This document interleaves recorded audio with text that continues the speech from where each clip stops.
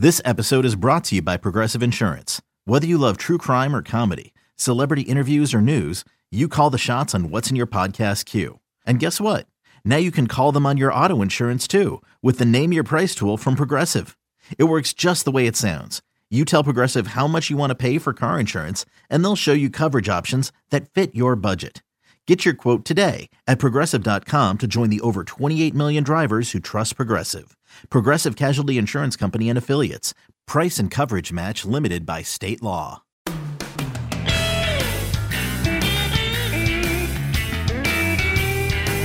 One more episode of the Show Before the Show podcast before the trade deadline. We are at crunch time on the trade hot take calendar. Get pumped. We got takes galore coming up for you. Yeah, just go to any type of message board ever. Message board still exists? I say that. I think it's just Twitter now. I think it's just everybody yelling on Twitter. Right, that's true. Just the amount of trade rumors that other team or fans of other teams want to make. They're just like, yeah, we have all these spare parts. Definitely teams will want these for their number 2 starting pitcher, right? That's how that works. It's like, oh, dude. And it's always a dude. No, dude, that's not like you have to. It has to hurt on both sides. Why doesn't my favorite team trade these bad players for this other team's good players? Yeah. Why wouldn't we just do that? Seems like a smart plan. That's the thought process of every baseball fan going. Which if the world worked that way, it'd be a good thought process. I guess it would be. This is a topic we can say for another day too. But I feel like there are fewer and fewer lopsided trades anymore. Yeah. That does seem to be the case, which also seems to lend itself to very few win-win trades and just a lot more like lose-lose to mediocre trades. I feel like we see so many of those. Every once in a while, you'll get a trade where it's just like, wow, that worked out great for both sides. But a lot of times it's just like, oh, really nothing came out of that on either end. Okay, sure. Makes sense. It's not an easy thing to do. Trades are not easy to execute. Yeah, no, they're not. And trying to figure out, especially with rentals now, I feel like that's a big thing, and we'll get into that in a little bit. But trying to justify trading a prospect who could be under team control for 5-6 years, whatever, for 2 months of a major leaguer. How do you balance that? How do you kind of figure that? It feels like the market's kind of settling in on how that all works, but it was a rocky road there for a while, and I think we've kind of locked into it now. And with that, we'll talk about some of it coming up here in just a moment. It's episode number 170 of the Show Before the Show podcast from MILB.com. My name is Tyler Mon. Sam Dykstra is in New York City, and we're talking all things minor league baseball as we approach the July 31st Major League Baseball trade deadline, which has already gotten a lot of moves up and on legs and underway, and some already completed, and it's going to be an interesting next 6 days. We're recording this on the 25th, so we'll keep you updated at MILB.com of all of the goings-on of trade deadline time. Sam's got some Toolshed stuff up already, looking back on the 2017 deadline and what systems could be most reshaped in 2018, and we've already got a couple of those so far, and we will dive into those here momentarily. But thanks for tuning into this week's episode of the Show Before the Show, wherever you found us at MILB.com/podcast or on Apple Podcasts or Google Play or anywhere else. Give us a rating and a review and a subscription, and get in touch with the show if you would like.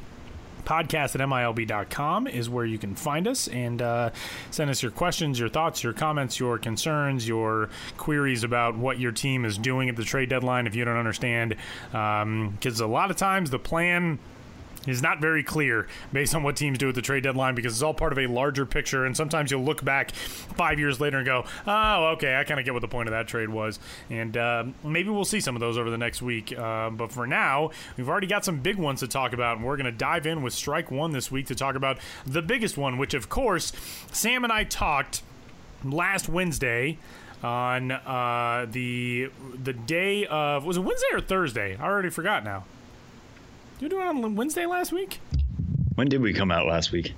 I don't remember. I don't remember either. It was the All-Star break, Major League Baseball. The All-Star game was on Tuesday, so it was Wednesday, because we recorded and we were not able to talk about the Manny Machado from Baltimore to Los Angeles trade, and we discussed how undoubtedly the trade would become official within the hours of when we recorded to when the show was posted, and we recorded and it was official like 90 minutes later. So that trade done, and even though it's now 6-7 days old, we have to talk about it. Manny Machado moves over to the Los Angeles Dodgers, where he plays shortstop for like 3 days, and then Justin Turner gets hurt, and now he has to move over to third base. But that team, obviously, at the major league level, kind of gets itself back to where you thought the Dodgers were going to be at the beginning of the season before they lost Corey Seager, and now they've replaced an all-world everything shortstop with another all-world everything left side of the infield guy, Manny Machado. But we're not so much interested in that deal. What we are interested in is the deal that goes the other way. As part of that trade, a 5-prospect package goes from the Los Angeles Dodgers to the Baltimore Orioles, headlined by Yusniel Diaz. This deal, Sam, you kind of knew the Orioles were going to have to hit big and get a sizable and solid chunk of prospects back. However, you're trading away a rental, so you're not going to have the same leverage as maybe if you would have traded Manny Machado over the offseason. But it seems like the Orioles came back with a pretty good haul. Just how much does this reshape that system? How much better is that system now after the trade? Yeah, so let's combine that also with the trade that happened, thankfully, before this podcast recorded, which was the Zach Britton trade that went down Tuesday night. Zach Britton goes to the Yankees, coming back to the Baltimore Orioles. Dylan Tate, Cody Carroll, and Josh Rogers. Dylan Tate now the number 4 prospect in that Orioles system. Cody Carroll is number 15. This was a Orioles system that had a lot of risk to it, didn't have tremendous upside. I mean, last year we looked at it, Austin Hayes was a breakout star for them last year, climbing all the way to the majors at the end of the year. He's dealt with injuries this year, wasn't really good at AA Bowie before that. Ryan Mountcastle is looking more and more like an established, slugger. He's 21 right now. He was at the Futures game. He's up at AA Bowie right now, hitting .316 with 11 homers, putting together some solid numbers there. But, this was a system that was pretty bereft of pitching. You could say what you will about Hunter Harvey and how he has really good upside and a high ceiling, but at the same time, he's really struggled to stay healthy. He's only thrown 32 1/3 innings this season. This system needed more arms. And it kind of got that in the Britton trade. I thought maybe, with the trade with the Dodgers, they were going to go after somebody, other than Yusniel Diaz. Dustin May's name got thrown around a little bit. Maybe somebody like Mitch White. Again, really good caliber arms. They end up getting Diaz, who has a chance to be a real 5-tool player. I feel like the Dodgers were selling pretty high on Diaz, not just coming off his 2-homer game at the Futures game. But, he's been better this year at AA Tulsa than he's been pretty much at any other level. He's hitting .314 with a .428 OBP and a .905 OPS, showing some good power, a good amount of speed as well. This reminded me a lot of the Yu Darvish trade last year between the between the Dodgers and the Rangers, in which the Dodgers, there was the potential that Alex Verdugo could be on the table, maybe somebody like Walker Buehler. They end up letting go of Willie Calhoun, who was at the time one of the best hitters in the PCL. So the Dodgers really know when to sell high on these guys. Diaz put him in that mix with Mountcastle and Hayes. They have some pretty strong right-handed hitting, at least at the top of the system now. But that pitching really needed to come in the form of Dylan Tate, who the Yankees are also kind of selling high on. When he was drafted 4th overall by the Rangers started messing with his mechanics. Things got a little off. He gets traded to the Yankees. The Yankees tell him, just go back to what you were at UC Santa Barbara. His velocity started to come back. It was in the lower 90s. He's starting to show an above-average breaking ball and above-average changeup. Had a really strong season this year at AA Trenton, 3.38 ERA, 75 strikeouts and 82 2/3 innings. Is that, the caliber of a 4th overall pick? Maybe not so much. But does he become the most exciting pitcher in that O system? Yes. Now, between those two trades, you've got Tate, Carroll, Diaz, Dean Kramer, who was another pitcher I really like, and who I feel like really built himself up in that Dodger system, and Rylan Bannon. Those are 5 new top 20 prospects in the O system. These rankings will be updated later, I think just in the next few weeks by MLB.com and MLB Pipeline. But to add 5 prospects who are now in your top 20 is how a rebuild kind of starts. Is there enough talent here to declare this a full rebuild? No, they're not nearly at the Padres level. They're not nearly at the White Sox level or at the Yankees level before, they graduated Miguel Andujar and Gleyber Torres and all that, those guys. And I don't know exactly where the Orioles go from here. I mean, Machado was the biggest chip they had in their stack, really. Britton kind of the same way, especially after he got healthy. Do they trade somebody like Dylan Bundy, somebody like Kevin Gausman? Then they're really punting the football down the field. If they do that, really giving up controllable assets and saying we're not going to be competing in the next 2 years. That's how they would really have to kickstart this rebuild. But for the time being, I feel much better about the O system now than I did when we recorded last week. The trades inside the American League East, we'll toss this in as sort of a foul ball, even though it just happened today. The Orioles and the Yankees obviously making a deal. The Tampa Bay Rays have acquired prospect Jalen Beeks from the Boston Red Sox in exchange for Nathan Eovaldi. The lefty Beeks so far this season in the International League, second with a 1.09 WHIP, 15th ranked prospect in the Boston system before the trade. Kind of interesting, these deals going down in the division, but this one not a blockbuster, but the Rays pull in an interesting pitching prospect in a system that is utilizing its prospects and its talent at the major league level in interesting ways, pitching-wise. Yeah, so Jalen Beeks was one of my favorite pitchers at AAA this year. Not necessarily dominant stuff, and not overbearing at 5'11", but he was leading all of AAA with a 33% strikeout rate, and also was the leader in FIP. So he was ticking all the boxes. He just hadn't quite shown it in the majors yet. He had a 12.79 ERA in the 2 times the Red Sox called him up. But you add him to that Rays mix, and again, like we were saying at the top of the show, for the Red Sox, this is getting 2 months of Nathan Eovaldi, but they're letting go of a guy who they kept wanting to crack the rotation. I mean, Eovaldi is essentially taking the spot that they wanted Beeks to take, and that hasn't happened yet. Beeks has really improved his cutter the last couple of years. That's what's leading to the strikeouts at the AAA level. Is that going to translate into the majors? We don't know yet. But worst comes to worst, he could be a long man reliever, and Tampa Bay is one of the most experimental teams right now, if not the most experimental team, when it comes to utilizing pitchers for multiple innings out of the pen and not necessarily sticking to a traditional 1 through 5 starter role. So I'll be really interested to see how they use him. It sounds like they're going to bring him straight to the majors, kind of let that figure out. But kind of interesting to see. You said before you don't really see mutually beneficial trades anymore. I feel like this could be one. The Red Sox are trying to push for a World Series. They have baseball's best record right now. They need as many hands on deck as they can get. They can't really carry Beeks and kind of hope for the best. The Rays can do that. So I think both sides kind of get something that they needed here. We continue along the trade deadline trail, and we've got Strike 2 this week, which also involves a deal. The San Diego Padres continue to stock up on prospect talent. They now own a full 10% of the top 100 prospects in baseball. Contracts for those guys now under the control of the San Diego Padres organization, as they sent Brad Hand and Adam Simber to Cleveland in exchange for the 15th ranked overall prospect in all baseball, Francisco Mejia, the catcher formerly of the Cleveland organization. And that system right now is as loaded as we have seen a system. I mean, you think about what the Astros built, what the Cubs built, what the Royals built. The Padres kind of feel like they're on that track right now. What does that trade mean for both the Padres and for Francisco Mejia? And do you think Cleveland overpaid at all to get those guys, Sam? Well, that's the thing, is that what are the Indians trying to be right now? The Indians are 2 years removed at this point from playing in a World Series, being 1 win away from a World Series.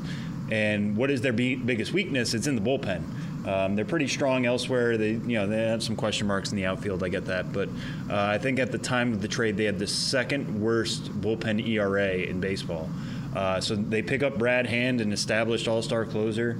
They pick up Adam Simber, who's kind of got a funky sidearm delivery, but has been pretty effective. And it wouldn't become a free agent at this point until 2024. And it was like I was saying earlier. You make trades for these guys. It's got to hurt. It's going to hurt. And the Padres put Brad Hand on the market, it was pretty well established that they were willing to let go of him, despite the fact that he too is basically under team control until 2021. But the fact that they were able to get a top 20 overall prospect back for 2 relievers is pretty astonishing. What does he add to the Padres system? Well, he adds a catching prospect that they didn't really have. The Indians were trying to play him all around. They got him time at third base during the fall league last year. They got him time in the outfield this time with AAA Columbus.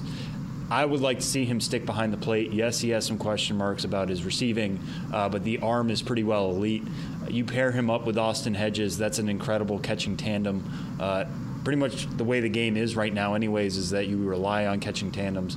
Austin Hedges is a very, very good defensive catcher. Some questions about the bat. Francisco Mejia is a very, very good hitting catcher. Some questions about the glove.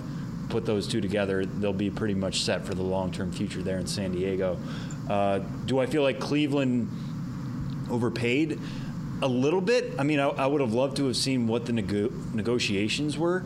Like I said, Mejia didn't really have a place in Cleveland. Yan Gomez is really taken over there behind the plate. And, with the question marks that he did have because of his glove, they didn't seem really willing to stick him there. I don't think he's necessarily a future outfielder. You can make it work because the bat's going to play pretty much anywhere, but I would really like to see him stick behind the plate.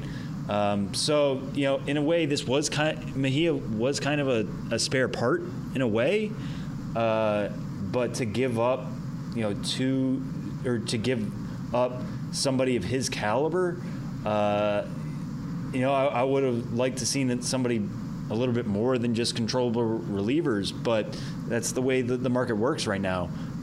Control is kind of king. How long can we keep you? How long can we make you affordable? And we'll make it work from there. Adding Brad Hand, Andrew Miller is going to be healthy pretty soon.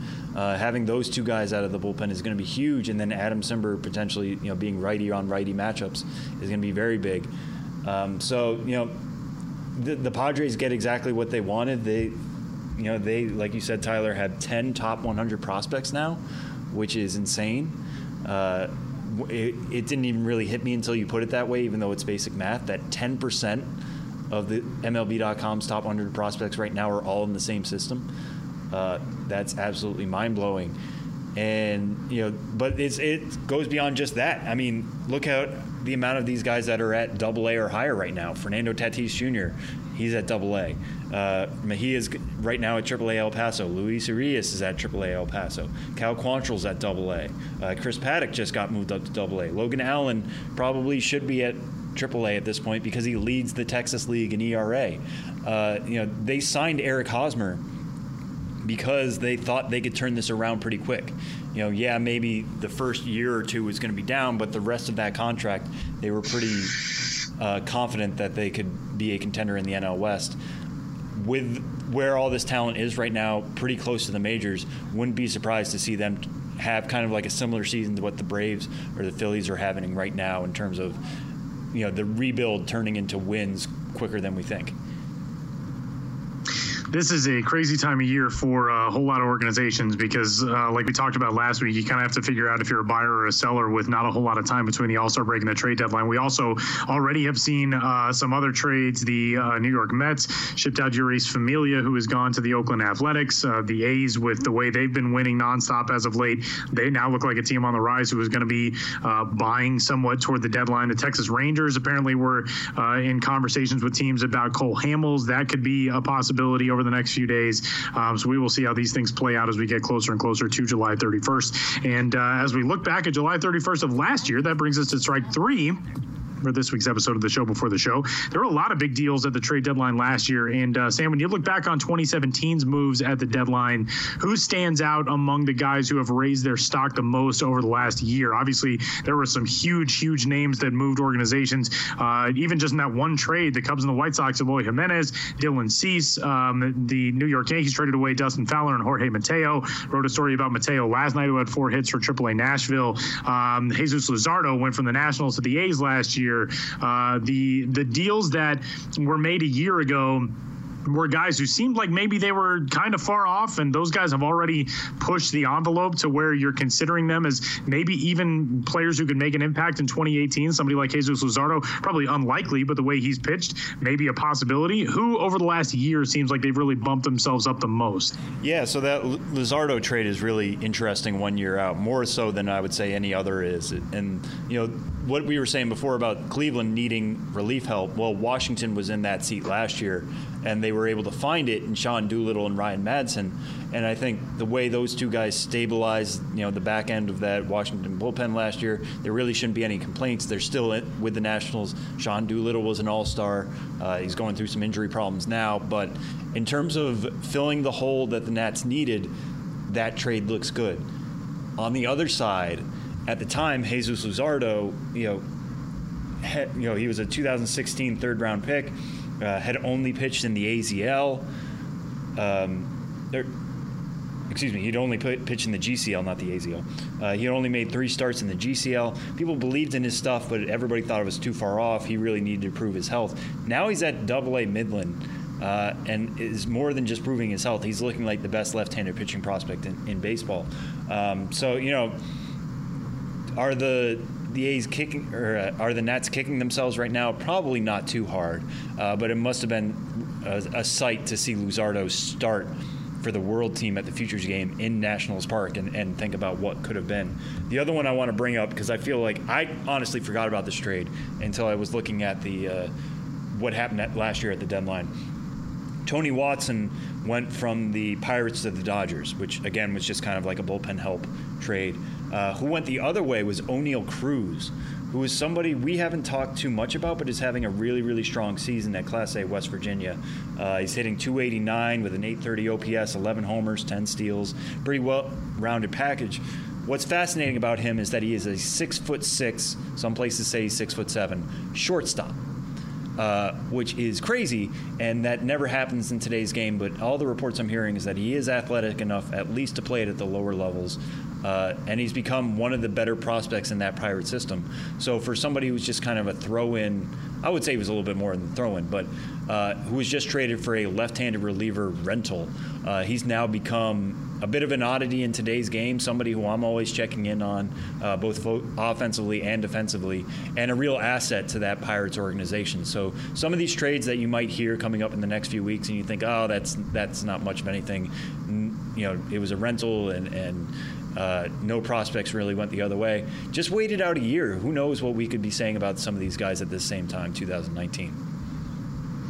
So that's 3 strikes for this week's episode of the Show Before the Show podcast. We're going to have a whole lot more to talk about over the next 6 days. By the time we record next week, the deadline will be behind us. So we'll get to break down everything that happens from now until the 31st. And I'm certain that there will be some things that come along that surprise us, as the official dog of the Show Before the Show podcast says hello, like shaking her collar. The deadline always seems to throw a couple of wrenches in toward, especially those last couple of days. I mean, last year it was like 3 minutes after the deadline passed that we finally got the Darvish traded tweet from Ken Rosenthal. So we'll see what happens between now and the 31st. But for now, that'll do it for this week's episode, Strike 3 segment. And coming up, we're going to head to the Baltimore Orioles organization, where we find the 6th-ranked prospect in that system, left-handed pitcher D.L. Hall, who is in the midst of a pretty good first season in the South Atlantic League with the Delmarva Shorebirds. D.L. Hall joins the show coming up next.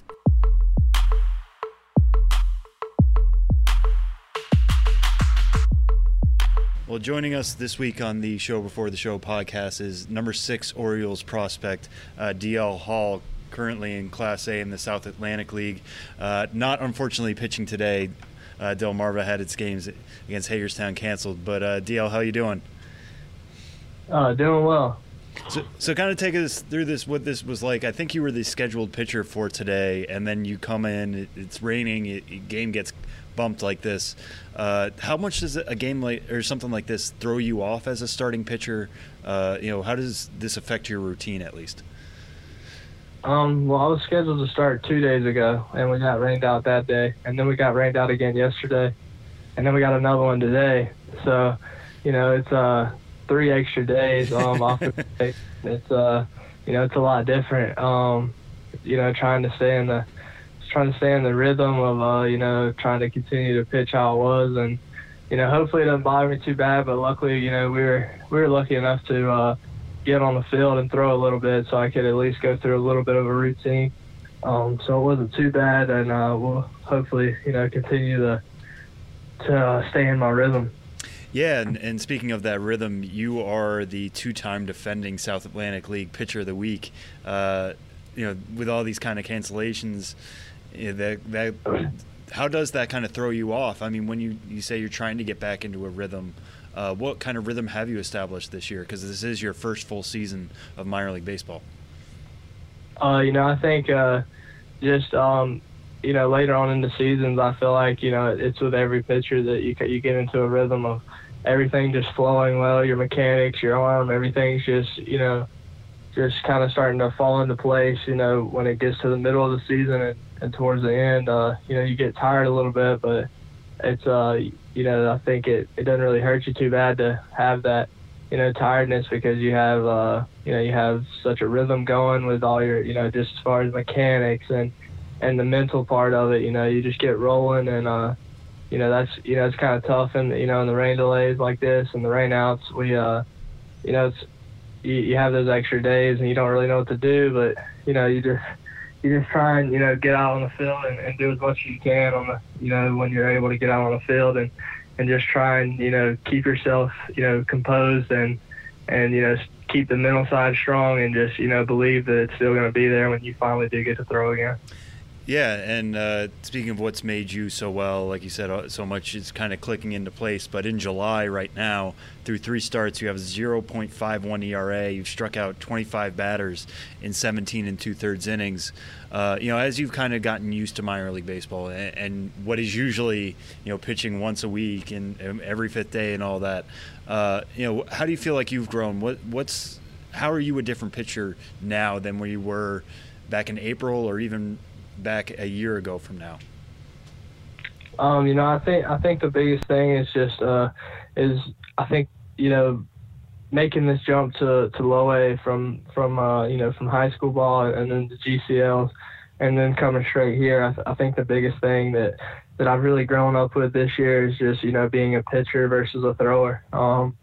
In high school, and you can kind of just if you throw decently hard, you can just blow it by guys, and I feel like getting into pro ball and especially getting to low A against some really good competition, you really learn how to pitch versus just up there throwing it over the plate, and I think that's something that I've improved on a lot, is just being able to actually just pitch and keep hitters off balance and doing it the right way, and kind of trying to learn the mental side of the game, and it also helps to have a really good defense behind you in low A versus high school.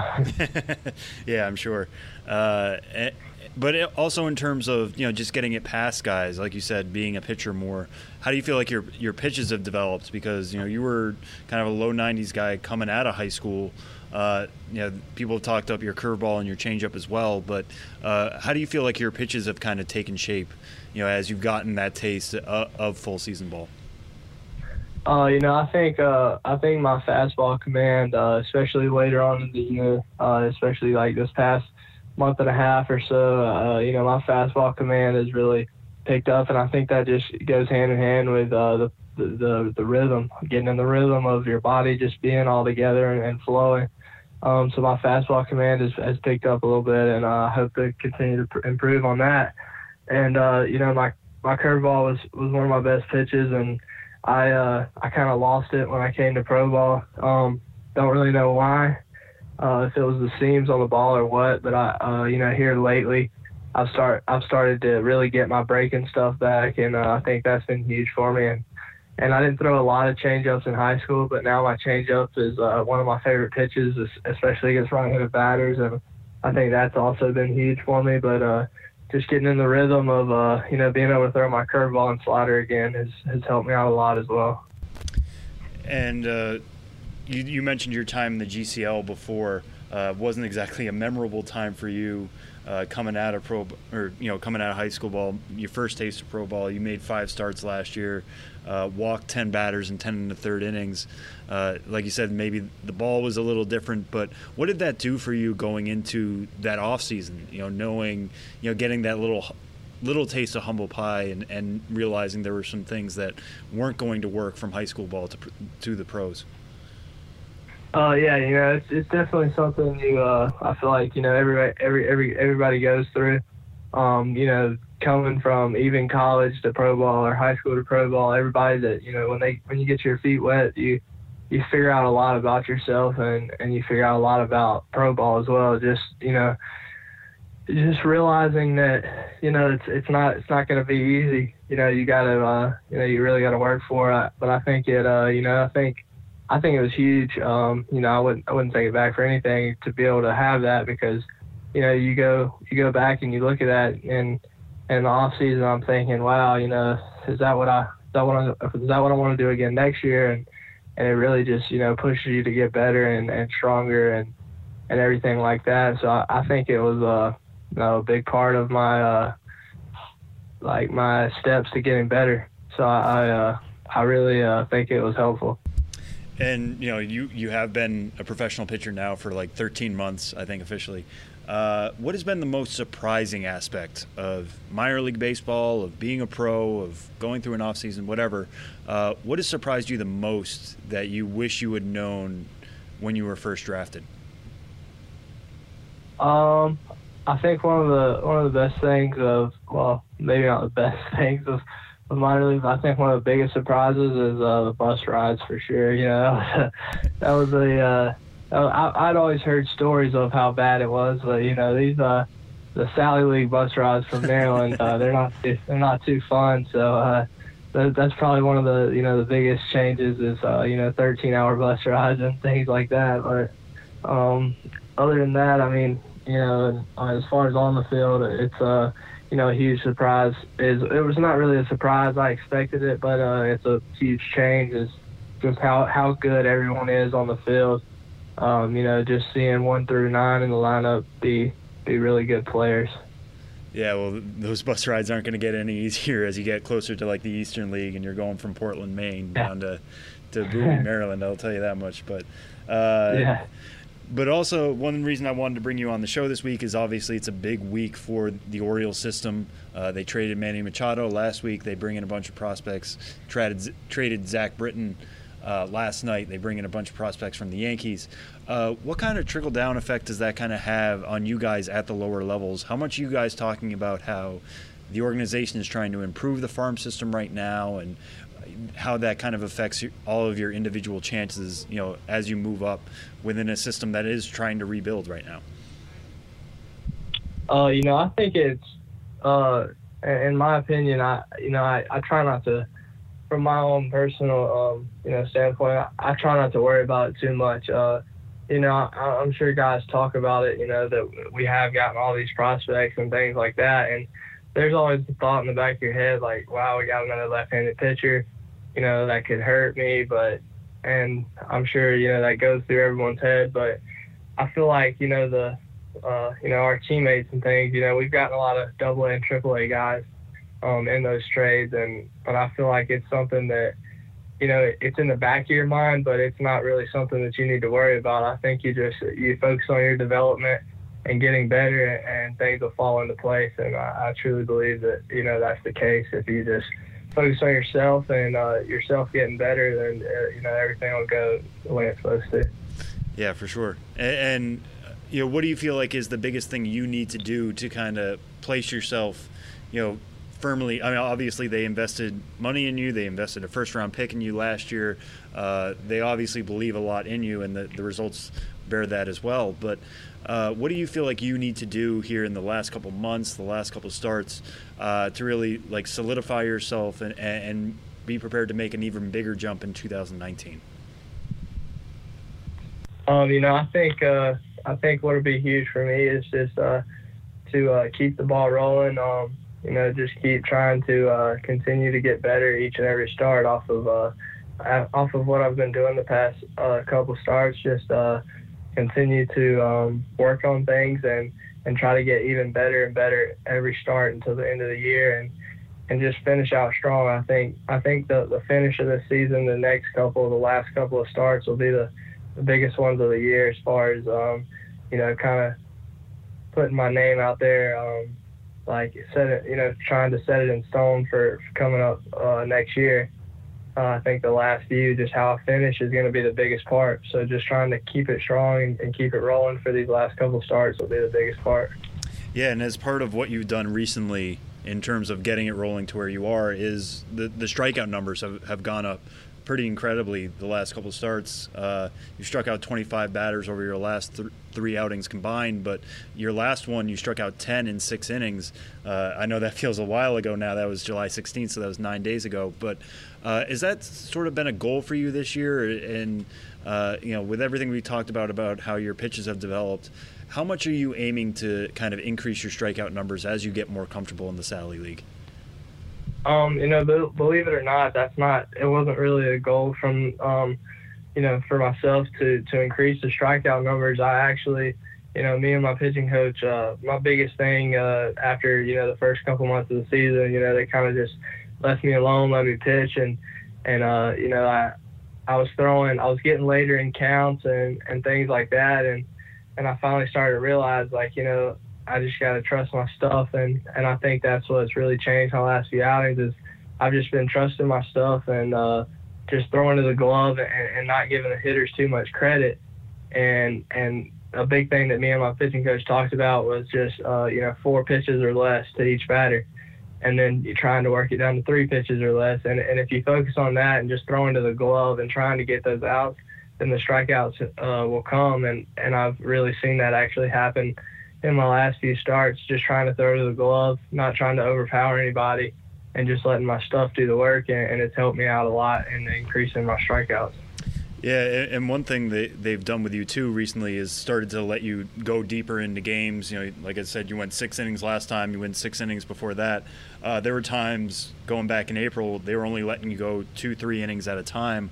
Obviously, that's part of the plan coming into this being your first full season, but how did they kind of explain that to you coming in, that listen, we're going to take it really easy with you in the beginning and we'll kind of let you build up to this? What was the Orioles kind of plan that they discussed with you back in the spring coming into the season? Well, they kind of told me from the get-go that once they told me that I was starting with a full season team, they said, it's a long season. We're not gonna go out there and burn you out in your first year. We're gonna put you on an innings limit. They told me, that. They said, you have a set amount of innings, and we're gonna spread you out throughout the year. We're gonna spread those innings out just for the full season and try and save you so that you can throw the whole season and not get cut short throughout the season. So, they told me from the very beginning that my first couple outings would be three innings. And then they said, you'll work into 4 and 5 innings and sometimes 6. And then, it'll just kind of go from there. And I think now that I'm getting later in the season, it'll go back to, just kind of trickling in a 5-inning start maybe. And then most of the other times being a 3 or 4 inning start. Yeah, and you mentioned that they said there would be an innings limit for you. You're at 66 1/3 right now. Did they share with you any specific number before the season started? Yeah, they're trying to keep me, at 100 innings. That's kind of that's their plan for me, is to keep me at 100 innings. Gotcha. All right. Well, that seems reachable, and with about 6 weeks left here to go. Just one to leave you on, kind of DL. Like we mentioned before, with the way the Orioles are kind of rebuilding this week, and I know you said you're not too worried about your place in it, but what kind of excitement does come from being a younger player, knowing that this team is starting to really heavily invest in its future, and they expect you, or they hope you could be a big part of that future 2-3 years down the line as Baltimore continues to add young talent to the system? I think it's huge. I'm super excited about it. It's definitely exciting to see that, that they are trying to rebuild and get some younger talent in there. I think it's going to be, huge for them. And, I truly believe in and trust in the organization that they're going to do whatever it takes to get the big league team back rolling again. And I think it's I think it's awesome that they're trying to get the young talent in there. So hopefully that that kind of circulates through the whole minor league system, and we start to get some guys rolling and get the O's team back on top. Yeah, and one cool thing about the Orioles system that is really unique to it is that Delmarva, Frederick, Bowie, even Aberdeen, which you skipped over, but Norfolk, all the stops are within the Baltimore area. They're all pretty close by. What have you kind of learned about, Maryland life and something that you're going to have to keep carrying with you every stop the rest of the way? I think one of the biggest things is probably just like crab cakes. Had you had one before this year, or did it take some time? Yeah, I have. I enjoy them. I actually like them a lot. So, I think that's one thing that I'll be eating for a little while, hopefully. Well, there you go. That's one way to win over Baltimore fans for sure. Well, this has been D.L. Hall, 19-year-old left-hander in the Orioles system, really enjoying a solid first year in the South Atlantic League. We'll be looking forward to seeing what you can do the rest of the way in 2018 and beyond. Thanks so much for joining us, D.L. Yes, sir. Appreciate you for having me. Thank you. God bless.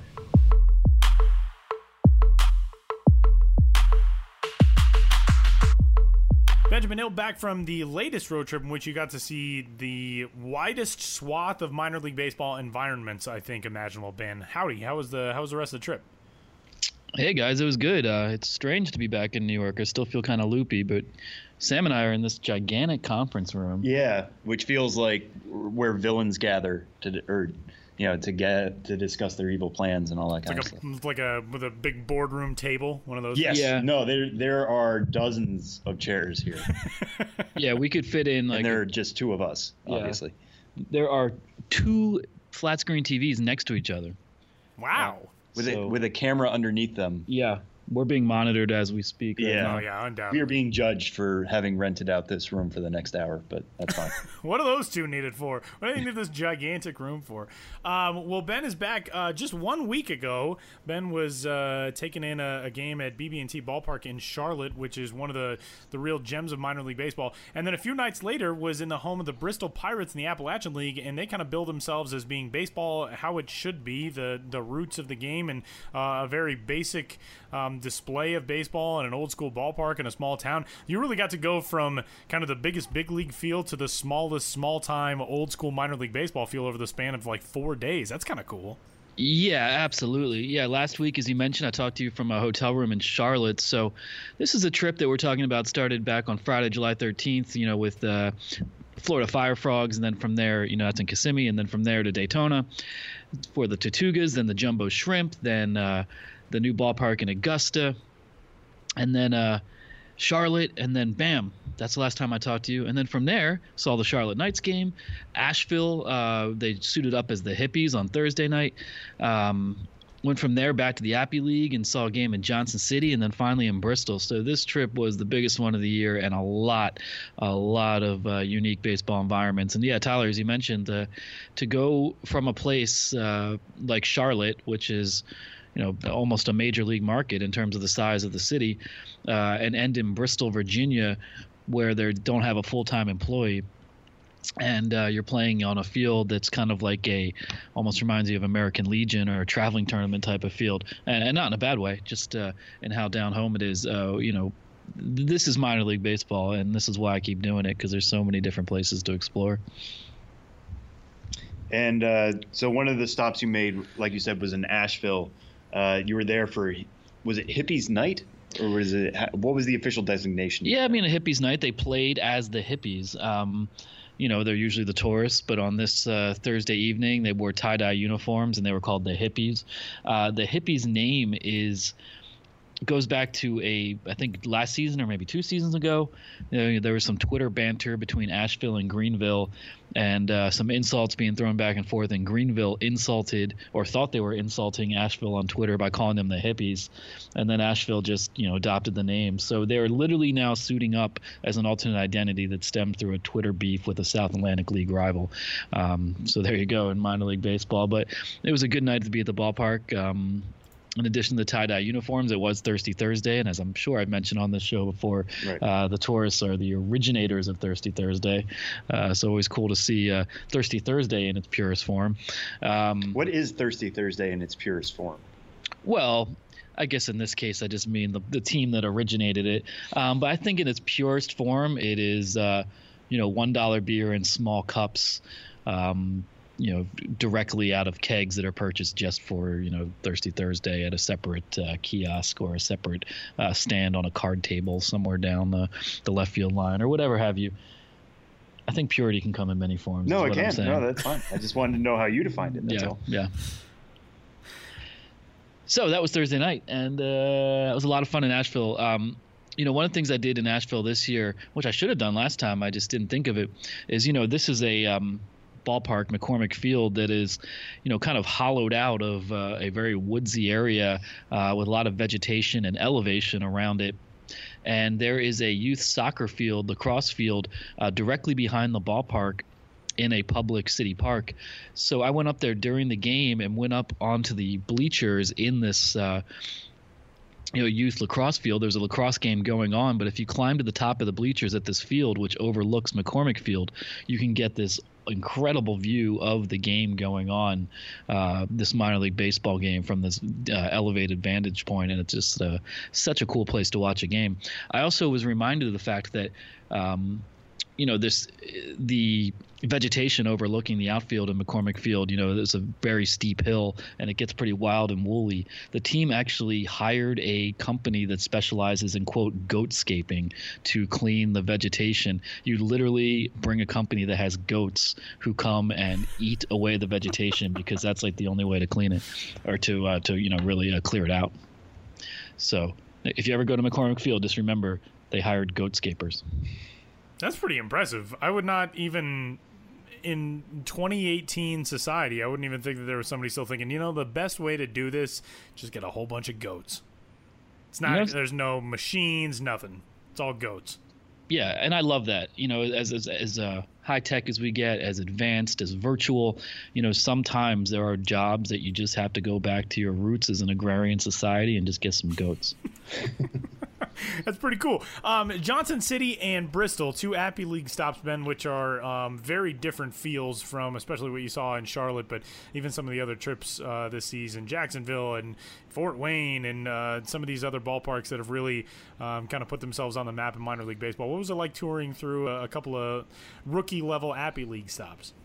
Well, I did I did a trip 2 years ago that was the entirety of the Appy League, right. All 10 teams. And so these stops this time around was because Johnson City was rained out when I went 2 years ago, and I actually stayed in Johnson City for for the first 5 nights of the trip because the teams around that division are so clustered together. So there was the irony of spending all this time in Johnson City and not seeing a game. So once I made it back to the region, I said, okay, Johnson City, rain out, redemption. That's like all the ballparks in the Appy League, it's a small environment. I think that front office, General Manager Zach Clark, who had been the AGM 2 years ago, when I was there, I think he and the front office are doing creative things in an Appy League environment, trying to get rid of bleacher seating, trying to create group areas, trying to, as much as possible, even within a small environment, create areas to move around and make it just a place where you're not just sitting on a decades old bleachers because, the name of the game in minor league baseball has changed. So they have Jenga and cornhole set up, down the left field line, a perch group area. They tweaked the logo the last couple of years. So there's a lot of energy in Johnson City that is cool to see. And the town itself as well. I think the proactive way in which the ball club is being run is also a reflection of the proactive way that Johnson City's downtown is developing. It's a really cool place to go if you ever get the chance to check it out. And then the trip was going to end there, but then I ended up going to Bristol on Saturday night twofold. Dale Murphy was there, and when you have the chance to talk to Dale Murphy, why not? I grew up a Phillies fan.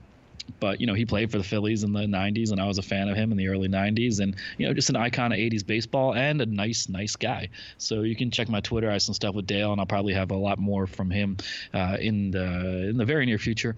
And also Governor Ralph Northam was there as part of his summer of baseball. He's visiting all 9 minor league teams in the state of Virginia. So I got a chance to talk to him as well. And he and the Speaker of the House, Kurt Cox, were there throwing out first pitches, making friendly wagers. But I do think that is a really cool thing.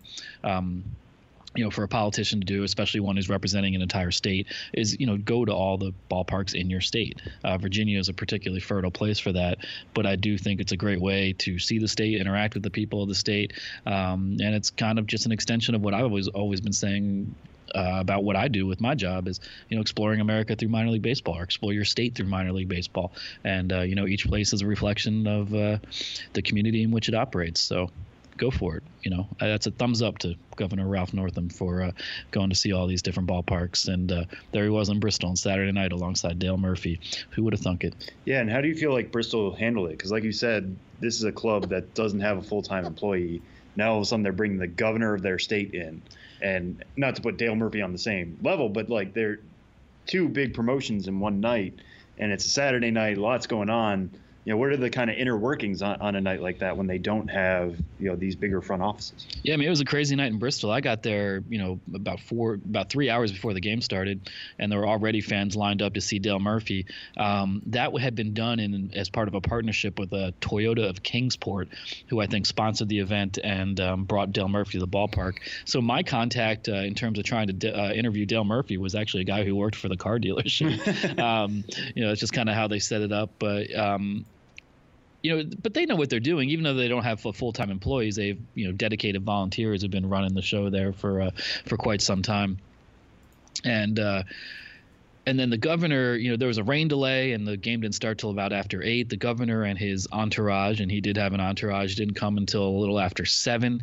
Then there's really no external facility at this ballpark except the press box and a little auxiliary room, attached to the press box. And it kind of reminds you of like a camp, being a camp and being in a cabin at a camp is the kind of environment you have at Bristol. So there were about 25 people in this room just off to the press box, including the governor, the Speaker of the House, Dale Murphy, these Toyota Kingsport high rollers, various part-time employees with the Bristol Pirates, other members of the media, et cetera, all in this cramped, hot room that, again, basically reminds you of a camp cabin. So it was kind of a funny thing to see, but the weather cleared up. All the first pitches got thrown, good crowd in attendance, and then the game went extra innings and past midnight, and what a long day in minor league baseball, Appalachian League style. Ben, what's up next on what do you have left on the road trip tickets this year? August will be, just more smaller trips close to, where I'm based here in New York City. Going to actually hit the 2 New York City teams in a matter of weeks. I got Brooklyn Cyclones on the schedule August 8th, the Staten Island Yankees August 10th. Then the following week, I'm going to go to Williamsport for a major league game, see the Little League Classic between the Mets and the Phillies, but, played at an historic minor league ballpark. Also throw in the State College Spikes into that weekend itinerary. I believe that's August 19th and 20th. And then going to see the Aberdeen Steam Crabs on August 24th. So 3 mini trips throughout August. And, of course, I got a lot more to write from this recent jaunt through the Southeast. I've just got so much to write, I don't even know where to begin. So my strategy is to not do anything, and it's working really well. And it'll just magically happen. Yeah. Yeah, but it'll all work out. Still getting my bearings after such a long time on the road, but it's good to be back in this gigantic conference room next to my friend Sam Dykstra, who is sitting to my left. Okay. Yes, left. Yeah. And wearing a Vermont Maple Kings cap. Yeah. Sam and I were texting about this, or I guess messaging on Instagram about this, because Sam now has a Greenbow Biscuits hat. And has the Maple Kings hat, so he's got, as he put it on Instagram, like 2/3 of a full breakfast now. And Sam and I were saying it's kind of surprising that no team has done anything coffee related for any of the food. Like, you would think Tacoma, what are you doing out there? You're like right next door to Seattle. Do something coffee related. Yeah, that's a good point. And you can see some coffee logos with the eyes bugging right out of a mug or whatever the case may be. The idea we came up with was... You came up with it because it was too good of an... I don't want to take any credit for it. It was good. Oh, I didn't know if you came up with the name, but I came up with the logo. Was the Roasters, the Tacoma Roasters. And then it's a rooster with a mug. Like, you can see it so clearly in your brain now. Like, all of you at home know exactly what I'm thinking about. Dressed up as like a 1950s diner waiter. Oh, yeah, totally. Yeah. And, it's got some Tacoma. the patterns on it, like maybe wearing an apron, something like that. So many possibilities here. You walk in and you order that cup of coffee and he says, "What's got you down?" One of those things. One of those things. What kind of diner experiences have you had? I don't know why he would have that accent in Tacoma, Washington. But now you have our idea, Tacoma. We just require hats. That's all we require on this podcast. Right. That's it. Ben, what else is up on the site? What else is coming up to the site?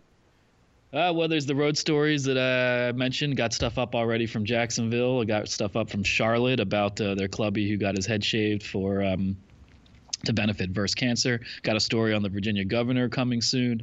Already have a story written about from last week, about the Daytona Tortugas Big Lebowski promotion, Big Shelbowski. So I'm just jumping back and forth between the past and the present and the future, talking about things I've written, things that I will write. So there is a lot more to come. And once I get a little bit of time to clear my head, I'm also going to look at just upcoming promos in the world at large, because I don't want to sleep too much on that. There's been a lot of great things announced. And, we'll be back very soon to talk about things not just related to my own personal experiences, but about this wide-ranging industry in general. It is indeed a very widespread one. Benjamin Hill's on Twitter. He is at Ben's Biz. The blog is bensbiz.mlblogs.com. And thanks, Ben. Enjoy tackling all the remaining stuff, road trip categorizing-wise, I guess. There's so many different things that when you have all of these still in front of you, I would imagine there's like things that you have coming up on trips that you want to cover that maybe you've already done in past trips. Like, do you reserve certain topics, like food-wise? Every ballpark obviously has its own signature food, but like you can't write about that at every single park. Do you kind of pick out when you have one on the docket, like, all right, I'm going to reserve X for when I'm in Brooklyn, or this for when I'm at, wherever, Williamsport? A little bit. I think, with food, I just try to find whatever's unique to that ballpark and recruit the designated eater. But in general, sometimes there is saying like, okay, this topic, I need to reserve it for this place. But I think in general, I'm okay with a little overlap as long as I can highlight what makes it unique to that park, whether it's food, be it food or otherwise. And if it's a little repetitive, I write so much, hopefully, people won't even realize because, they might not have read the other thing I wrote. I think I used to worry more about, people aren't going to like this article because I wrote this article. And then you realize, like, most people aren't reading everything you write, so you just pretend you have a new audience every time you write something and go from there. But that's been my strategy, at least. That works. Enjoy it, Ben. Thanks. Thank you, guys.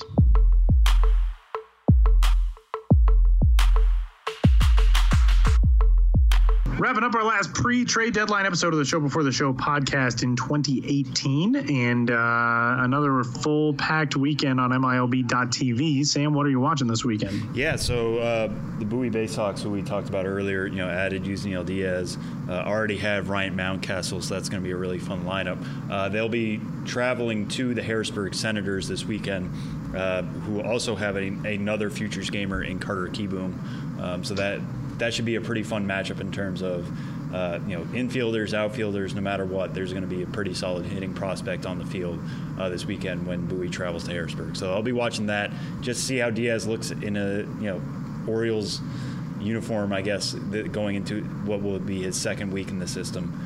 Should be a lot of fun. What are you keeping your eye on, Tyler? Well, it's not the best of MILB.TV feeds, but in Las Vegas coming up this weekend, the AAA Memphis Redbirds will be there, and Tyler O'Neill, the second-ranked prospect in the St. Louis Cardinals organization, has been crushing the ball nonstop as of late. He had his 14th multi-homer game of the season last night on Tuesday night of this week. He had 3 homers on Monday. He has just been obliterating things all over the park. So Las Vegas sometimes can be a little bit tricky watch, but Tyler O'Neill is definitely worth flipping it on and watching some late night baseball. So that is a 9:05 start time, actually in a wraparound series from Friday through Monday. for the Redbirds on the road in Las Vegas. You can catch that at MILB.TV as well. And with that, we'll wrap things up on this week's episode of the Show Before the Show podcast. Keep it locked on MILB.com. We'll have everything from now until the trade deadline. We'll run you through all the biggest deals and the most impactful stuff. We've got our trade tracker there and all that. And we'll be here to break it all down next week. And until then, enjoy maybe the last week of watching some prospects in certain locations. And we'll talk to you next week to tell you all about it when we return for episode 171 of the Show Before the Show from MILB.com.